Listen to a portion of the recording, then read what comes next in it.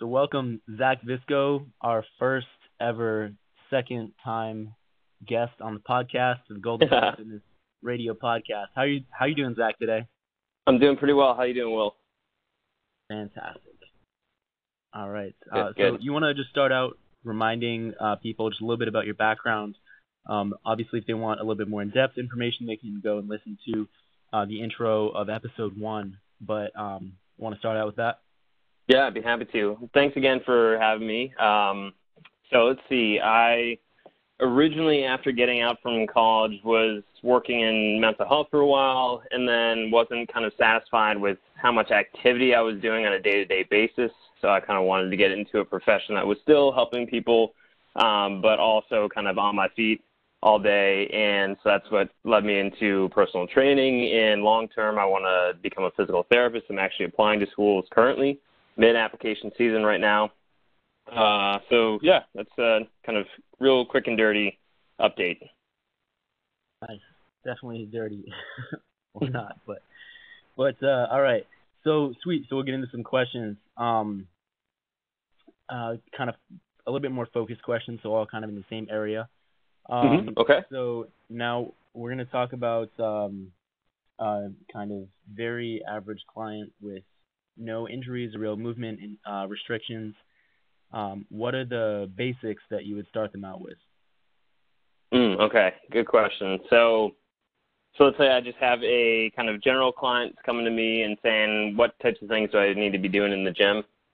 For me, I think it's important to kind of talk to them first about kind of basic foundational movements that everyone should be doing in their workouts. I think too often we get focused on specifically want to target certain muscle groups. I think it's easier if you just think about kind of the overall functional movements we do in life in general. So there's a couple for your lower body, the squat, the deadlift or the hip hinge, the lunge. Those are kind of the three main ones that I think everyone needs to be doing in some sort of form. And then there's for your upper body kind of doing pushing and pulling in both kind of the horizontal movement and vertical, so kind of above you and in front, and then also doing carries. So oftentimes we'll be carrying objects, whether we just went to the grocery store or whatnot, and those are kind of focused on targeting our grip strength and kind of our core. And you could do kind of carries where you load one side or you load both sides as a way to kind of challenge both kind of linear and lateral core too. Yeah, that's those are all very important. I think some of those too people tend to neglect often. Like carrying stuff is something people don't usually think about as exercise. Right, exactly. Yeah, although if you do a heavy carry, you realize immediately how taxing it's going to be kind of full body.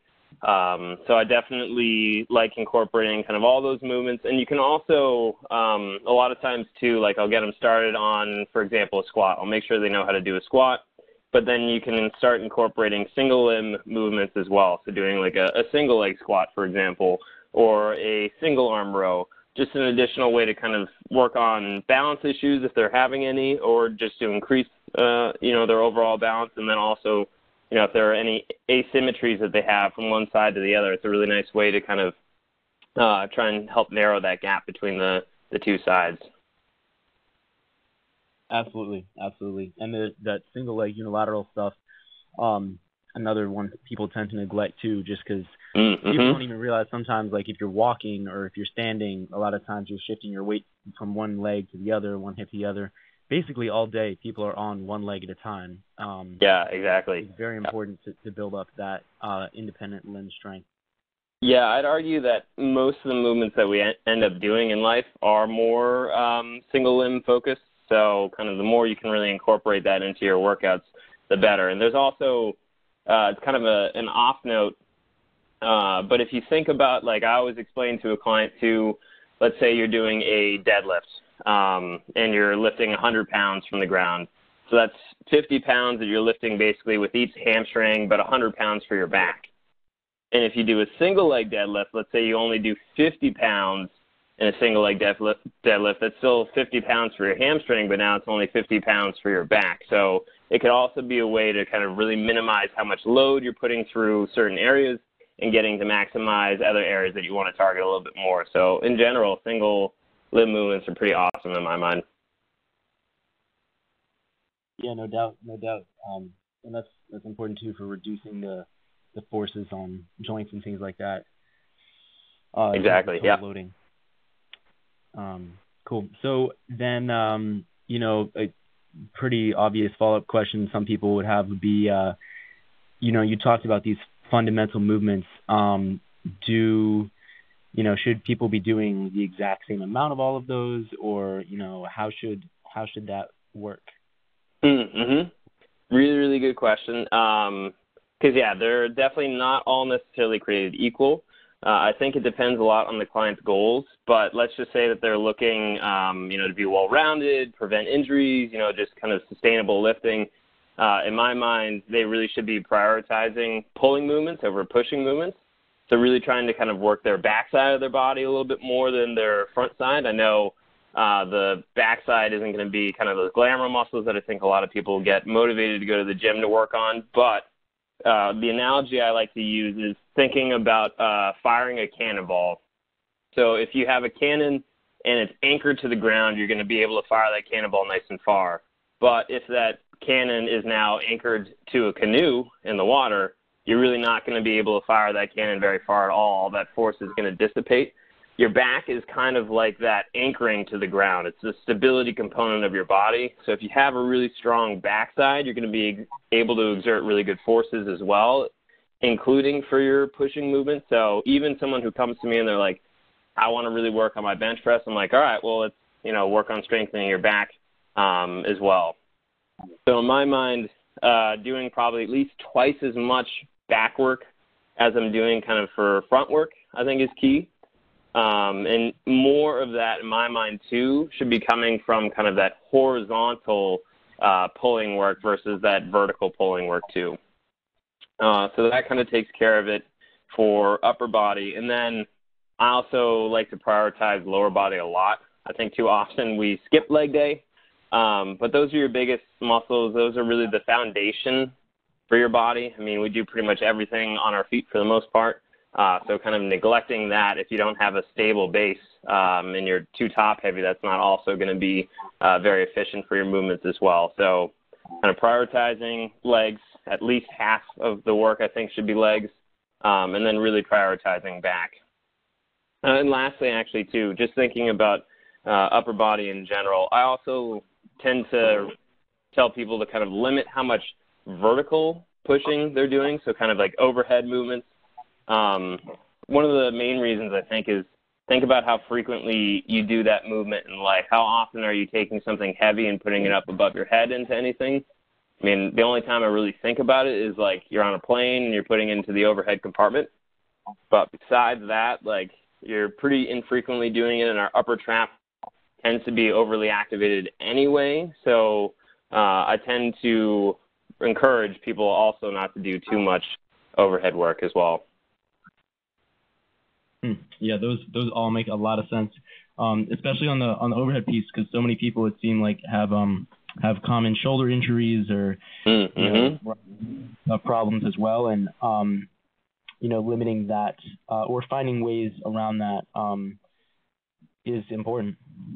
Absolutely, yeah, and I think like you were saying in the beginning, we were kind of assuming that an individual was coming in without kind of mobility issues or anything like that. But yeah, overhead tends to be tough for most individuals as well, especially if you're coming in with any sort of shoulder injury. I would not be doing kind of anything over the shoulder until really kind of you've made sure that your shoulder is a lot stronger and more stable in other movements first, and then kind of slowly start to incorporate maybe some overhead movements. Because it's not to say it's not useful. You should. I think if you're a healthy individual not having kind of any injuries or other movement restrictions, be able to do overhead work, but I just don't think you should prioritize that over some of your other bigger lifts that you want to be doing. Yeah, definitely.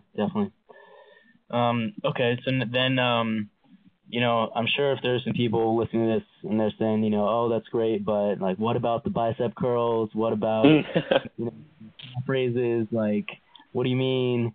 Do I have to only do these core fundamental movements, or is there any room for accessory movements as well? Good question. I think if you're crunched for time, let's say you can only get to the gym for a very brief period of time and only a couple of times a week, you really want to prioritize those core foundational movements. But that said, if you're, pretty dedicated to the gym, you go several times a week, you want to get in some of that accessory work to just emphasize some areas that you want to focus on a little bit more, then yes. I definitely think that there's a time and place for some accessory movements. In general, in terms of how I would program them into my own workouts or a client's workout, I'll either do at the end of the workout, so kind of I prioritize those bigger movements first, those ones that involve kind of more muscle mass, more joints, more load, you name it, all those things that are a little bit more taxing, they come first, and then do those movements at the end, those accessory movements. Or you can also kind of have a recovery day in your programming, so kind of a bunch of heavy days and then a lighter session, in which case you can kind of add some of those accessory movements into that day as well. And I think for me, when it comes to accessory movements too, I like to prioritize working on stabilizing muscle groups rather than glamour muscle groups again. So yes, you could definitely do, bicep curls, tricep extensions, you name it, if you're really looking to kind of build up your arms. But even better in my mind, if you're looking for longevity, you're looking for healthy joints, you're looking for, even kind of looking better, working on kind of some of those stabilizing muscle groups like your lateral hip muscles, your deep core muscles, your posterior shoulder, and kind of prioritizing that over some of the glamour muscle groups. Nice. Yeah, I think those are some really good recommendations. Yeah. And actually, sorry, I was just thinking, sorry to cut you off, but another thing I thought of too was when it comes to accessory movements is to make sure that you're not performing kind of the same set and rep scheme that you are for your, core bigger movements. Obviously, you might be able to squat kind of nice and heavy in like a 5 repetition range, but you shouldn't be doing bicep curls also in a 5 repetition range. Those are much more, endurance related exercises that you're doing. So it should have kind of a higher rep scheme and a lower set scheme, if that makes sense. Right. Yep. I think that's definitely good recommendations for most people in a pretty typical workout. Good. Cool. Did you want to add anything on to any of that? I don't know. What are your thoughts? Do you have anything else too that you were thinking? No, I mean, I think that all sounds pretty good. I know.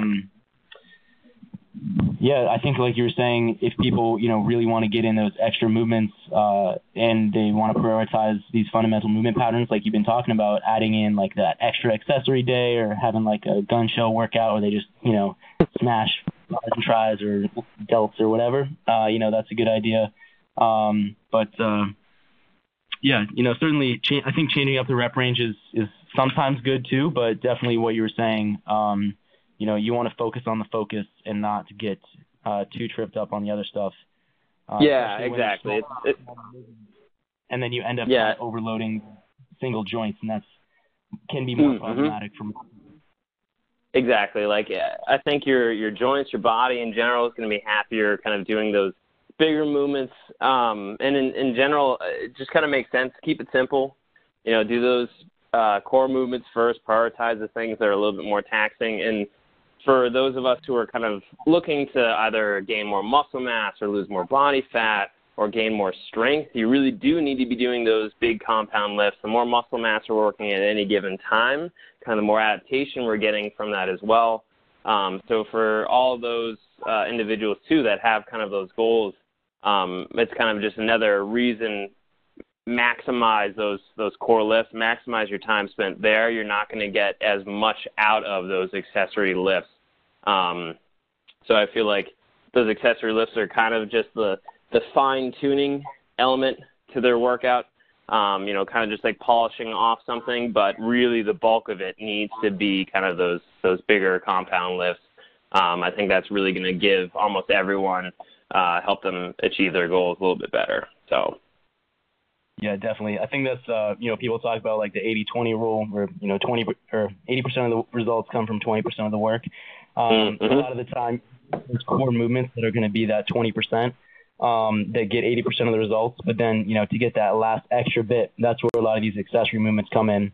And then another framework, too, is if you look at, depending on what your goals are, let's say, you're doing, push-ups or horizontal pressing or, a squat movement or something like that. Let's say, through working with a trainer or something, you figure out your hamstrings are really underdeveloped.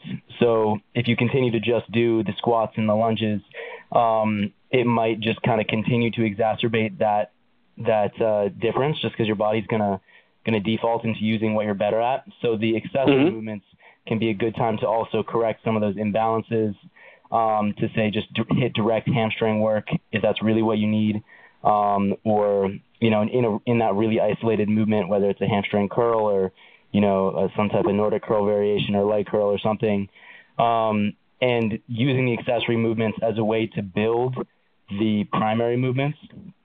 So you're, for whatever reason, your chest is really strong and that's the dominant driver on your push-ups, but like your arms are really weak and you're always missing your last set of push-ups in the top half, then adding some direct tricep work, particularly in that final extension piece, can actually build upon your ability to do that main horizontal pressing movement, like a push-up or whatever else. Exactly. Yeah. No, I think all of these that I was talking about were kind of general recommendations, but you're absolutely right. I think the biggest thing is kind of seeing exactly how your body is and kind of fine-tuning everything to figure out, what will be best. And you're absolutely right. If you're kind of lacking in a certain movement, doing some additional accessory work to kind of get in just a little bit more focus and emphasis on that area to build it up is key. So I totally agree kind of with that approach as well. Yeah, definitely. And also, in addition, if it's a weak muscle, maybe if people are just having trouble with a particular movement pattern, like in a squat, they're just having a really hard time extending their hips forward, then doing some just direct hip extension work, whether that's, some type of glute bridge or something like that, where you're really... Yeah, or like a hip thrust or... Yeah, exactly. Exactly. The specific muscles responsible for creating that, final hip extension, that can, make it easier and more efficient for them in the actual main movement. So exactly. Yeah. Cool. Comes back to sorry, what were you gonna say? Nothing. I was gonna ask if you wanted to add anything. I was literally just gonna say it speaks to the fact that working with kind of a professional can be extremely helpful. Someone who can kind of notice those little things that you might be kind of lacking in either in your movement or your stability or your strength, you name it, and kind of help you pick and choose what specific things are going to kind of take you to the next level. So definitely. That is for sure. And that could be working with a trainer or, like we're putting out this podcast and videos and stuff like that. So there's information out there. Although, sometimes it is hard to sift through what's good information and what's bad information. But certainly what we're putting out, it's our goal to make that all good information for people. But exactly. Yeah, no, I love it. Thanks again for having me. This is great. Yeah, for sure. Cool. So you're all set on that. Do you have time for one more quick little fun question? Yeah, of course. Shoot. All right. So quick hit then. You got one superpower. What's it got to be? One superpower. Or something. Now you got a superpower. What is it? Honestly, I think my superpower would be to know all languages. I think being able to connect with people and know their language is just the best way to kind of get to know people, get on their side, really build a strong relationship. And so, I don't know, whenever people ask that question of like, oh, what ability would you want to have? I think that would be really, really cool. There's so many things out there that would be, but that in my mind would be awesome, just to be able to relate to people that much better. Yeah, that's very interesting. And I think too, I think what you're getting at too, you can expand even if people, both speak English. A lot of the times it's hard to connect with someone or actually, like people use the phrase like speaking their language kind of clearly, where actually being able to relate with them on their level. And actually communicate with them, because so many times people are talking around an issue or talking around something, and actually being able to to speak in a way that other people can hear. Exactly. Super important. Yeah, it's much. English Exactly. It's so much more than just the words or the specific language as well. So that's definitely something that I was speaking to as well. Right. Yeah. I mean, I hope, maybe soon we'll have some Google chip that goes in our brain, and we can, right. Google translate everything someone else is saying, and then as we speak, it's translated back in some voice changer or whatever. So. Yeah, that would be cool. But yeah, you're right, because I grew up taking Italian in school, and then went and studied abroad in Italy and was speaking Italian there, and it became pretty obvious. Like, I knew Italian, but I wasn't necessarily good at speaking like an Italian until I had spent several months there. And I think that's more the fact that I'm speaking to. To really speak someone's language, you have to understand their culture. You have to understand so much more. And I think, yeah, being on that level where you have that fluency, that would be my superpower, so. Sick. What's your superhero name? Superhero name? Language man. No, I have no idea. Yeah, Fluency. Yeah, Fluency man. Capital Z for Zach. Exactly. I like it. All right, we got a giant Z on your chest, and away we go. Cool. There we go. We got a comic book started. Like it. Yeah. Thanks for getting on the podcast again. Absolutely. Yeah. Did you want to put out any contact info again, or? Yeah, absolutely. Feel free to. Yeah, exactly. Put that up. More than happy to have people kind of contact me and answer any questions that they might have. So let's do that again. Perfect. All right. Well, thank you. You're welcome. Thanks a lot, Will.